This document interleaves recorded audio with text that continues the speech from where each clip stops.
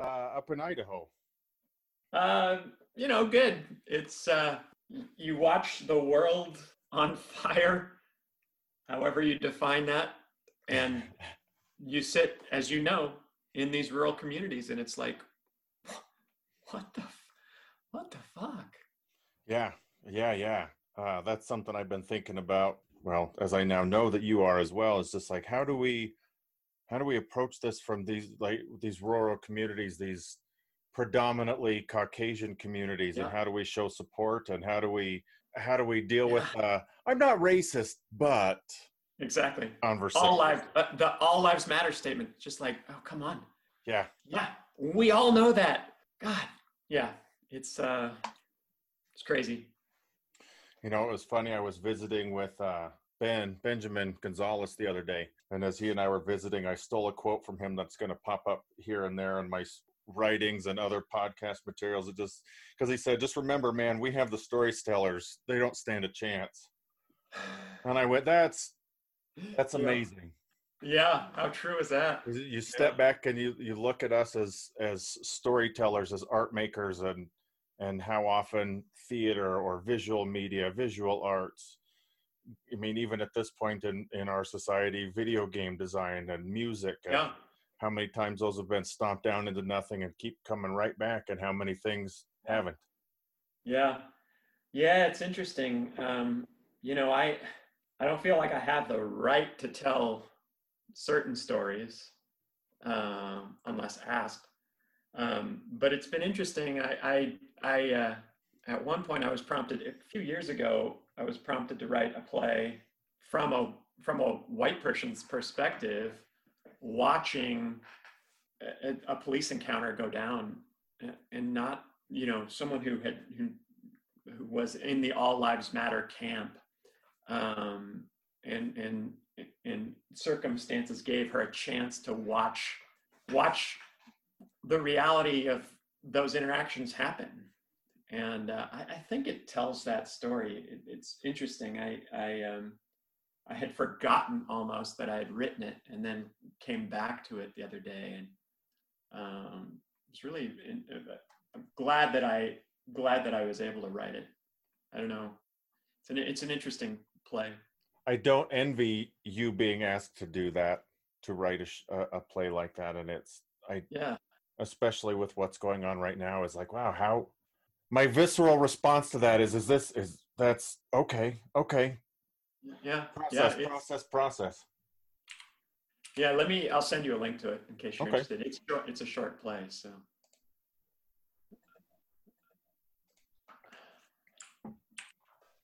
Well, what do you say we talk inappropriate status updates? Yeah, let's.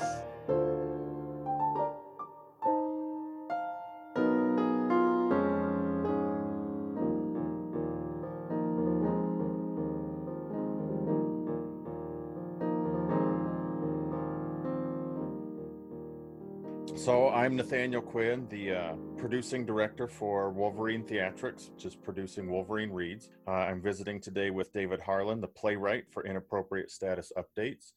You have graced us with the opportunity to use your script as our first podcast, our first reading script of this series of podcasts celebrating new plays. So I want to first of all thank you for that. It was an absolute delight to read this script, to play with this script. To listen to the words come to life in rehearsals, whether they were over digital media like we're visiting right now, and the couple that we got to do face-to-face, which completely changed the dynamic of how some of the reading happened when we weren't dealing with a lag time.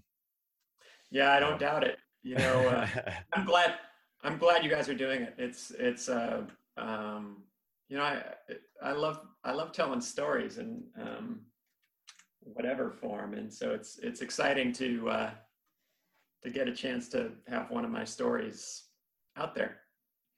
Well, that's a great way to do this, because my first question, and I think this is going to be one that continues on as I visit more and more with playwrights, is how do you view yourself? How do you view the playwrights, but in particular as a storyteller? Yeah, it's interesting because of course, as you know, but your audience doesn't. I'm an actor and director too. But I came to theater initially as a playwright. And there's something, what I learned about playwriting as I got deeper and more broadly into theater was that words are the foundation of the story that's told in this collaborative enterprise. And if I can put down words that spark inspiration in a creative team, that story that I've started to tell only gets better, and that's exciting. As a writer for my whole life, it always felt like such a solo endeavor, and telling stories through fiction and poetry and marketing writing, which was my job for a long time, it felt like a one-way thing. As I got into playwriting and then into the collaboration of the storytelling enterprise in theater, I discovered that it's two-way and it's bigger, and it's in this process of putting truly collaborative people in a room with this foundation that I offer as a hope to a creative team. It's just so rewarding because the story only gets better, bigger, fuller, different from what my initial inspiration and thought was. It's so cool. As I continue to do things like this, and I'm going to steal thoughts and ideas, I love that you look at your words as a foundation for the story. We look at how the theater works and what are they? The six core elements: plot, character, thought, diction, dialect, theme, and spectacle. I teach this in my storytelling class, and I can't remember the elements either. I have an anagram for it that I'll tell you a small story about when we're all done with this, and you'll never. It's just one of those things that I was like, I don't think I can say this over what I'm doing right now. But to look at that, as the words as a foundation that all of this is built on, is a lovely way to look at that. And I think that's going to be something that I definitely steal from this, where I continue to shape how I direct or how I produce in that way, especially doing this as a podcast where the words are really all we have. Yeah, they are all you have, except that even without seeing these actors, they still have something in their hearts that we hear. Absolutely. And experience that way. So, well, and I think that's a big part to your style in particular of writing, at least with this script, is that it's, again, hearing words as a foundation makes absolute sense, because this is something we've talked about in rehearsals a couple of times. You have elements that are visual for this show, as the two main characters, King and Alice, are preparing to move, and their friends Jock and Josie are helping them pack, and the visual elements of that. But it's such a dialogue and character driven show that those are things that I hope, and I ask you to speak to this a little bit too, in how you chose to write this, or how that inspiration came, but that the visual element is not the core element of this show, if that makes sense. It totally makes sense, and it's not, and we need to be careful. It's okay. There are absolutely appropriate theatrical experiences that are visually driven, and I guess I should clarify that as well, is that I'm not speaking against that in any way, shape, or form. There are those shows that I'm like, oh, this is the visual element is a big part of it, right? And I'm just I was about to make a broader statement that I wanted to pull back from before I even said it. This particular play, and a lot of what I write, the characters have to come out through the words, and when we can, we'll layer the visual and spectacular. That's one of the ones you missed, spectacle. Yep. The spectacular elements on top of that. But as I learned playwriting, a character can only be truly defined in a script by what they say. And that's what's so much fun about, well, I do a lot of staged readings, which is the next step up from what we're doing here, because in staged readings we can see these folks. But those staged readings always become about the words coming out of characters' mouths. Right. And so this play can absolutely be enhanced by those spectacular elements, right? But what we're hearing in this podcast is the barest essence of the story, enhanced by these actors putting their hearts into these words. Absolutely. I had a couple of thoughts. I'm going to come back to another question in a little bit because I want to get through a couple of these other ones first, but it's your response there inspired another question that I hadn't had yet. So thank you. Because I know you, and I'm going to ask this way, because I know you, we have a shared heart space for the University of Idaho in Moscow, which has a very Chekhovian influence. Yeah. Can you speak to that? And that's something that you and I talked about a little bit. One of the things that I absolutely love through my studies and my education up there, and is a gained understanding of Chekhov and how true those people are in all of his shows, and how tragically funny it all is, because everybody wants something massive and nobody ever just says it. Exactly. So how does that influence your writing? How has Chekhov's in particular influenced a lot of your writing, particularly in this piece? Yeah. What people say versus what people mean. What does King want throughout this play? At times he doesn't even know. But what he says at times contradicts what he seems to be doing. What he says at times isn't what he means. Certainly when he's talking to Alice, he's feeling things that he's repressing, that he's avoiding. When he's talking to Josie, he's saying things that have a surface meaning that underneath are just so full of this desire, this longing, this want, this whatever. And all of that is definitely Chekhovian. You watch these people in the cherry orchard give up their home. You watch Gaev and his sister at the end of this play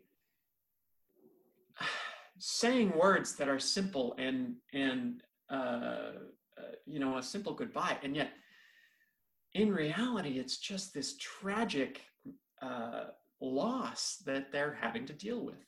Mm-hmm. That's on the tragic side. A lot of what they say is so funny, and all four of his major plays are comedies. Right. He calls them that, and yet so much of what happens on the surface is so dramatic and so sad, and so this is life. This is what humans do.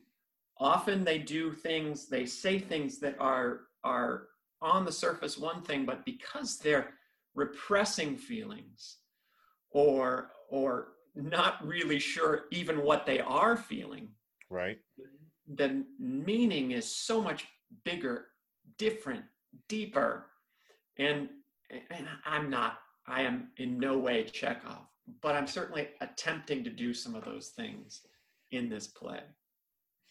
That's one that we talked about a handful of times in rehearsals, and one of the things that drew me to this piece in particular, in addition to knowing you and knowing what our backgrounds were, but knowing Quinn, how much of so many of these characters right is from me, right? I mean, I'm going to get to that in a minute too. I have a couple of lines that I just absolutely loved, and the cast was like, "We don't understand this." I know. Why is it funny to you? It doesn't matter. It's funny to me and the playwright and like a dozen other people that will know who wrote this, and that's okay, and eventually we talked about it, but that was something that we talked about a lot, and how the cast shaped their characters. You and I have talked about this. I talked about this with the cast. One of the big things with this project is to try and do these podcast plays in about a month, where we meet for maybe 5 hours of rehearsal, recording time, and put that together. And so a lot of these wonderful actors that I'm working with right now, the majority of their income comes from musicals, and that's not a dig at musicals. That's not. Yeah, no. It's a whole different artistic approach to things, and so they were incredibly excited to know that this was something that they were going to get to sink their teeth into. And as we started this project in full, COVID-19 started, and so everybody had a little bit more time at home, and we had some time to adjust. So I hope that we have done justice for you in the way that these characters are, and the character development has come along. So this, and I told you I was going to cycle back to this. We've released at this point, and when I'm interviewing you with this, we've released part 1 of 4. I'm trying to break this showdown into 4, 20-minute segments. Yeah. But have you had a chance to listen to part 1? Yeah, I have. So yeah. I get, for us on our end of things, I would love to know what your response is to how the words sound to you, how things have come together from our end. Yeah, it's always exciting for a playwright. Well, it's almost always exciting for a playwright, for most playwrights, to hear their words. The only time it's not is when they're not honored in a true way, and I can tell you a funny story about that at some point. But clearly, my words have been honored and therefore enhanced. Honored through heart, through honesty. You mentioned some of the things that are truly from me, that I may hear differently. But again, it as long as they're honoring the words and they're truthful as I hear it, it's all fine. And I'm hearing that, and that's what's always exciting. I'm hearing that truth. So I'm excited about that. I'm gonna jump from there, because I have a question. The cast and I had this question, and I meant to reach out to you earlier, and I just never did. Yeah. Like things happen in our world, things fall apart, things move on, things shift, change. What is the significance for you of user 463? Yeah, I think, I wish I remembered exactly. There's a geek cred to low ID numbers. The folks at Microsoft always talked about this idea of their serial numbers being low, and I think they do it at Amazon too. And the idea of, if you think about networks, I think that's what I called being Facebook. Right. The idea of being the 463rd user in hundreds of millions or billions of users is significant. I don't know, and if this is what you're asking, I don't know there may have been at the time some idea Okay. specifically for 463, the number itself. I don't remember it if there was, but it's that geek cred. And remember, you know this, but your audience doesn't. I come from a deep, deep, deep tech background, Yep. right? So all of that technical stuff is stuff I know well, and so it's important to me. Nope, and that's what I figured with 463, and that or I guess it's, as I'm looking back through my script, it's 426. Jock keeps saying it's 463, and King keeps correcting Yes. him for an even lower number. Of course. And it was something just, for you and I, as little geek cred as I have for anything, I can remember when Facebook started, I was actually in Boston going to school out there on the East Coast as it transferred out of Boston College and into Boston proper. And I'm sure if I could go back and look in the coding somewhere, my account is in that same bracket of, the early thousands. And I'm like, well, that's cool. Yeah. But the more I think about it, the more I'm like, with billions and billions of people using it, that is kind of cool.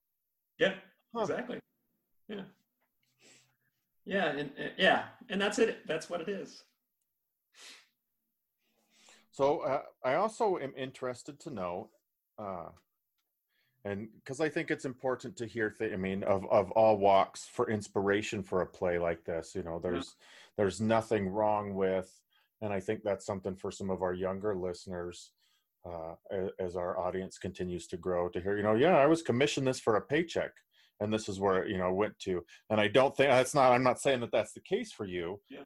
But I'm curious to know what your inspiration for writing this play was. If it was a project that came out of something, if it's a relationship that so many of us have had, or in one way, shape, or form or another. Yeah. So there's probably three things combining here. I have done that move, not on the side of following, but being the person who went and brought a partner with me. Well, that's something new to learn, that you and I both have that in common. Yeah, and it was not successful. And so King deciding not to go was, trying to go back in time and fix a problem. The other part of that is this idea of wondering about that friend, and whether that friend could, should, would ever be more than a friend. King and Josie. Mm-hmm. is something that's happened to me over the years. And what a lovely character dynamic that you've written in that as well. That they're so close and so tight knit. And even in the reading, looking at the words on the page and how we chose to interpret those from our end, there's not a sexual tension to that. There's not even Jock teasing about it. Oh, who did he sends him a quiz about who he's supposed to marry. Was it Josie? I don't remember. And that's the end of the, just let it go. It doesn't matter. It was lovely. Yeah. And that, I'm glad that came across. It's tough. I have spent my whole adult life with people telling me I can't have female best friends. And all of my best, 90% of my best friends in my life have always been women. And so that expectation is something that I fought, and it comes in, it's been in a lot of my plays. It's just what it is. Interesting. You've seen it in the plays of mine you've read recently. Mm-hmm. it's most prominent in this one, but it's there. It's an interesting dynamic, and one I'll probably always play with because it's so prevalent in my life. Sure. As it is for many of us, I'm certain. Yeah. The other interesting inspiration is that and I think this is what prompted the conceit of that technical journal idea. I've never done that, where I've used an online journaling thing to save my innermost thoughts, but I've always pondered this idea of wanting to post these thoughts that you just never do. Right. That specific idea of that epic bowel movement. Sorry, is something that every once in a while you think, man, I'm not going to share this, but boy, that really made my day. Right. I think it begs the question of, is it brave, or is it foolish, or is it freeing, or is it exactly, all of those things that as artists, we talk and we strive to do to leave ourselves open. And I guess for many people, that would be the ultimate vulnerability, to know that something like this could happen. And here in this, in Inappropriate Status Updates, we get to see it happen and how its effects alter these characters' lives. And this is one of the things that's so freeing for me as a writer and as an actor. I am a very private person. You know this about me. Mm-hmm. A very private person. Yet these characters that I write, and at times the folks, obviously, I play on stage, they're out there, and it is so freeing for me to be able to share some of these feelings that I have, that I hide. Sure. Out in the world, even the ridiculous, but the less ridiculous.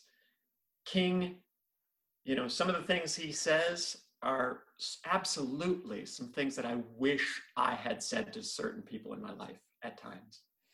No, I do that as a director a lot.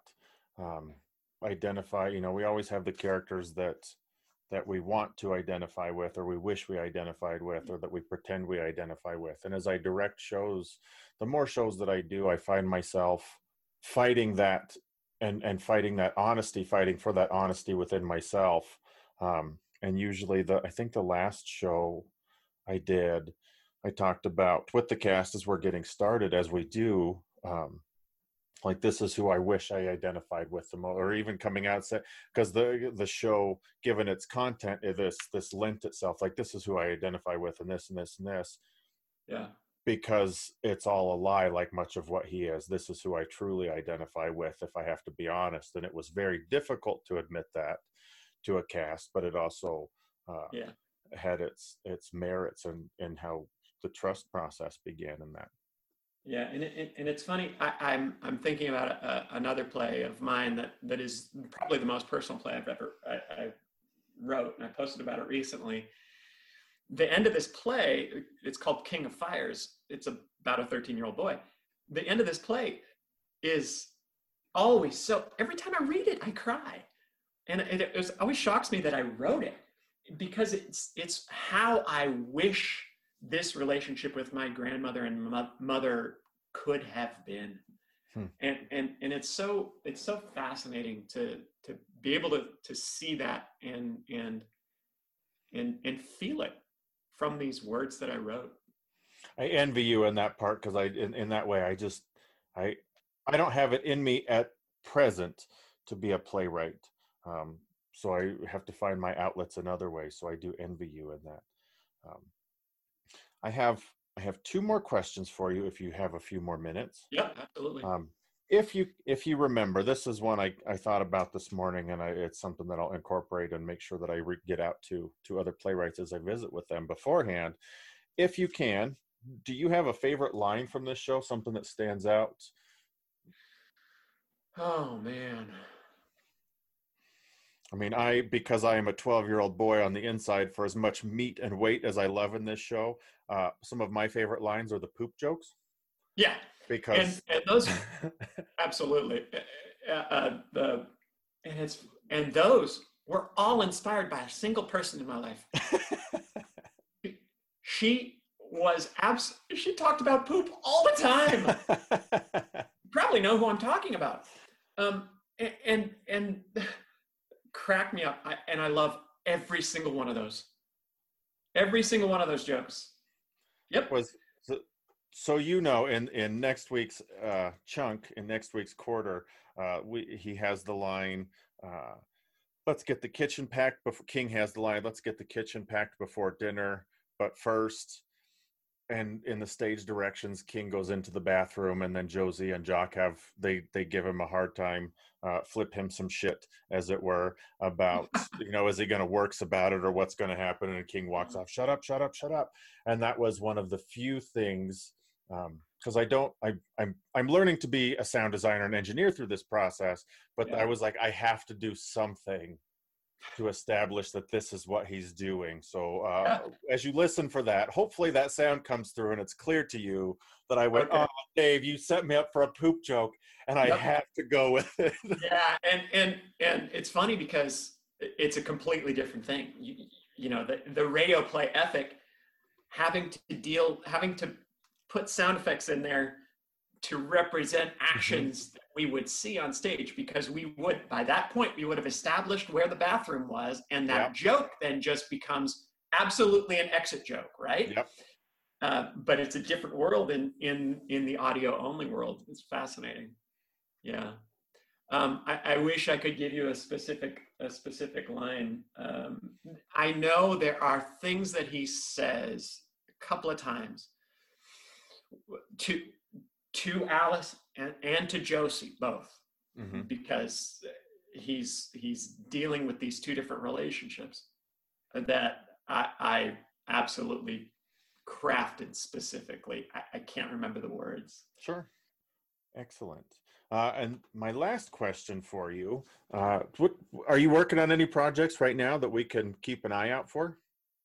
Yeah, we being the audience in general, we being me at Wolverine Theatrics, to go, what scripts are you going to send me next? Well, so as a playwright, I've been really trying to find my one-man show. As you know, I love solo performing, and have worked on 4 different solo shows over the years as a performer.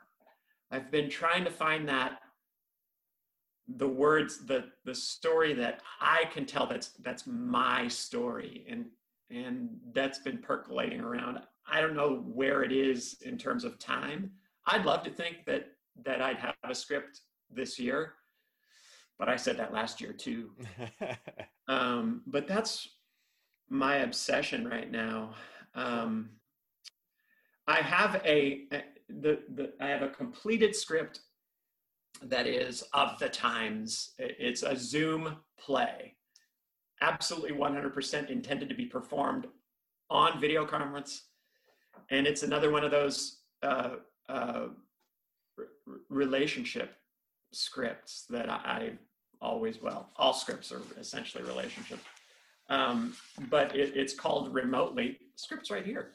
And how convenient, that was right on top of your desk. Yeah, exactly. And it's a story about a divorced couple. They have to deal with a certain piece of legality and an inheritance, and they end up having a discussion about much more than that, obviously, and discovering some things about themselves and each other that they never knew. And it's a really interesting script. Definitely written from my perspective, from my second divorce. But what's interesting is the character I wrote for myself is actually based somewhat, not entirely, on my ex-wife. So that level of that perspective has been fascinating as I've rehearsed it, and really excited to see how it transforms onto the screen. Sure. Well, be sure to keep us posted so that we here at Wolverine Theatrics can help share that out. You know, when that comes to pass.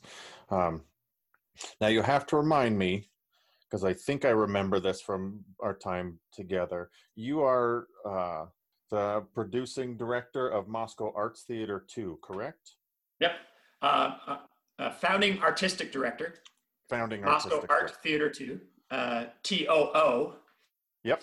And out of Moscow, Idaho. Well, thank you so much for visiting with me today, David. I greatly appreciate it. It was lovely to see you. It was lovely to hear your voice. And I will edit this down a little bit just so you know. I'll probably put this out after all 4 pieces come together, and we get all 4 of the whole show posted, and then use this as a reflection back on. Great. Thanks, Quinn. I appreciate the work you guys have done on this. I hope so.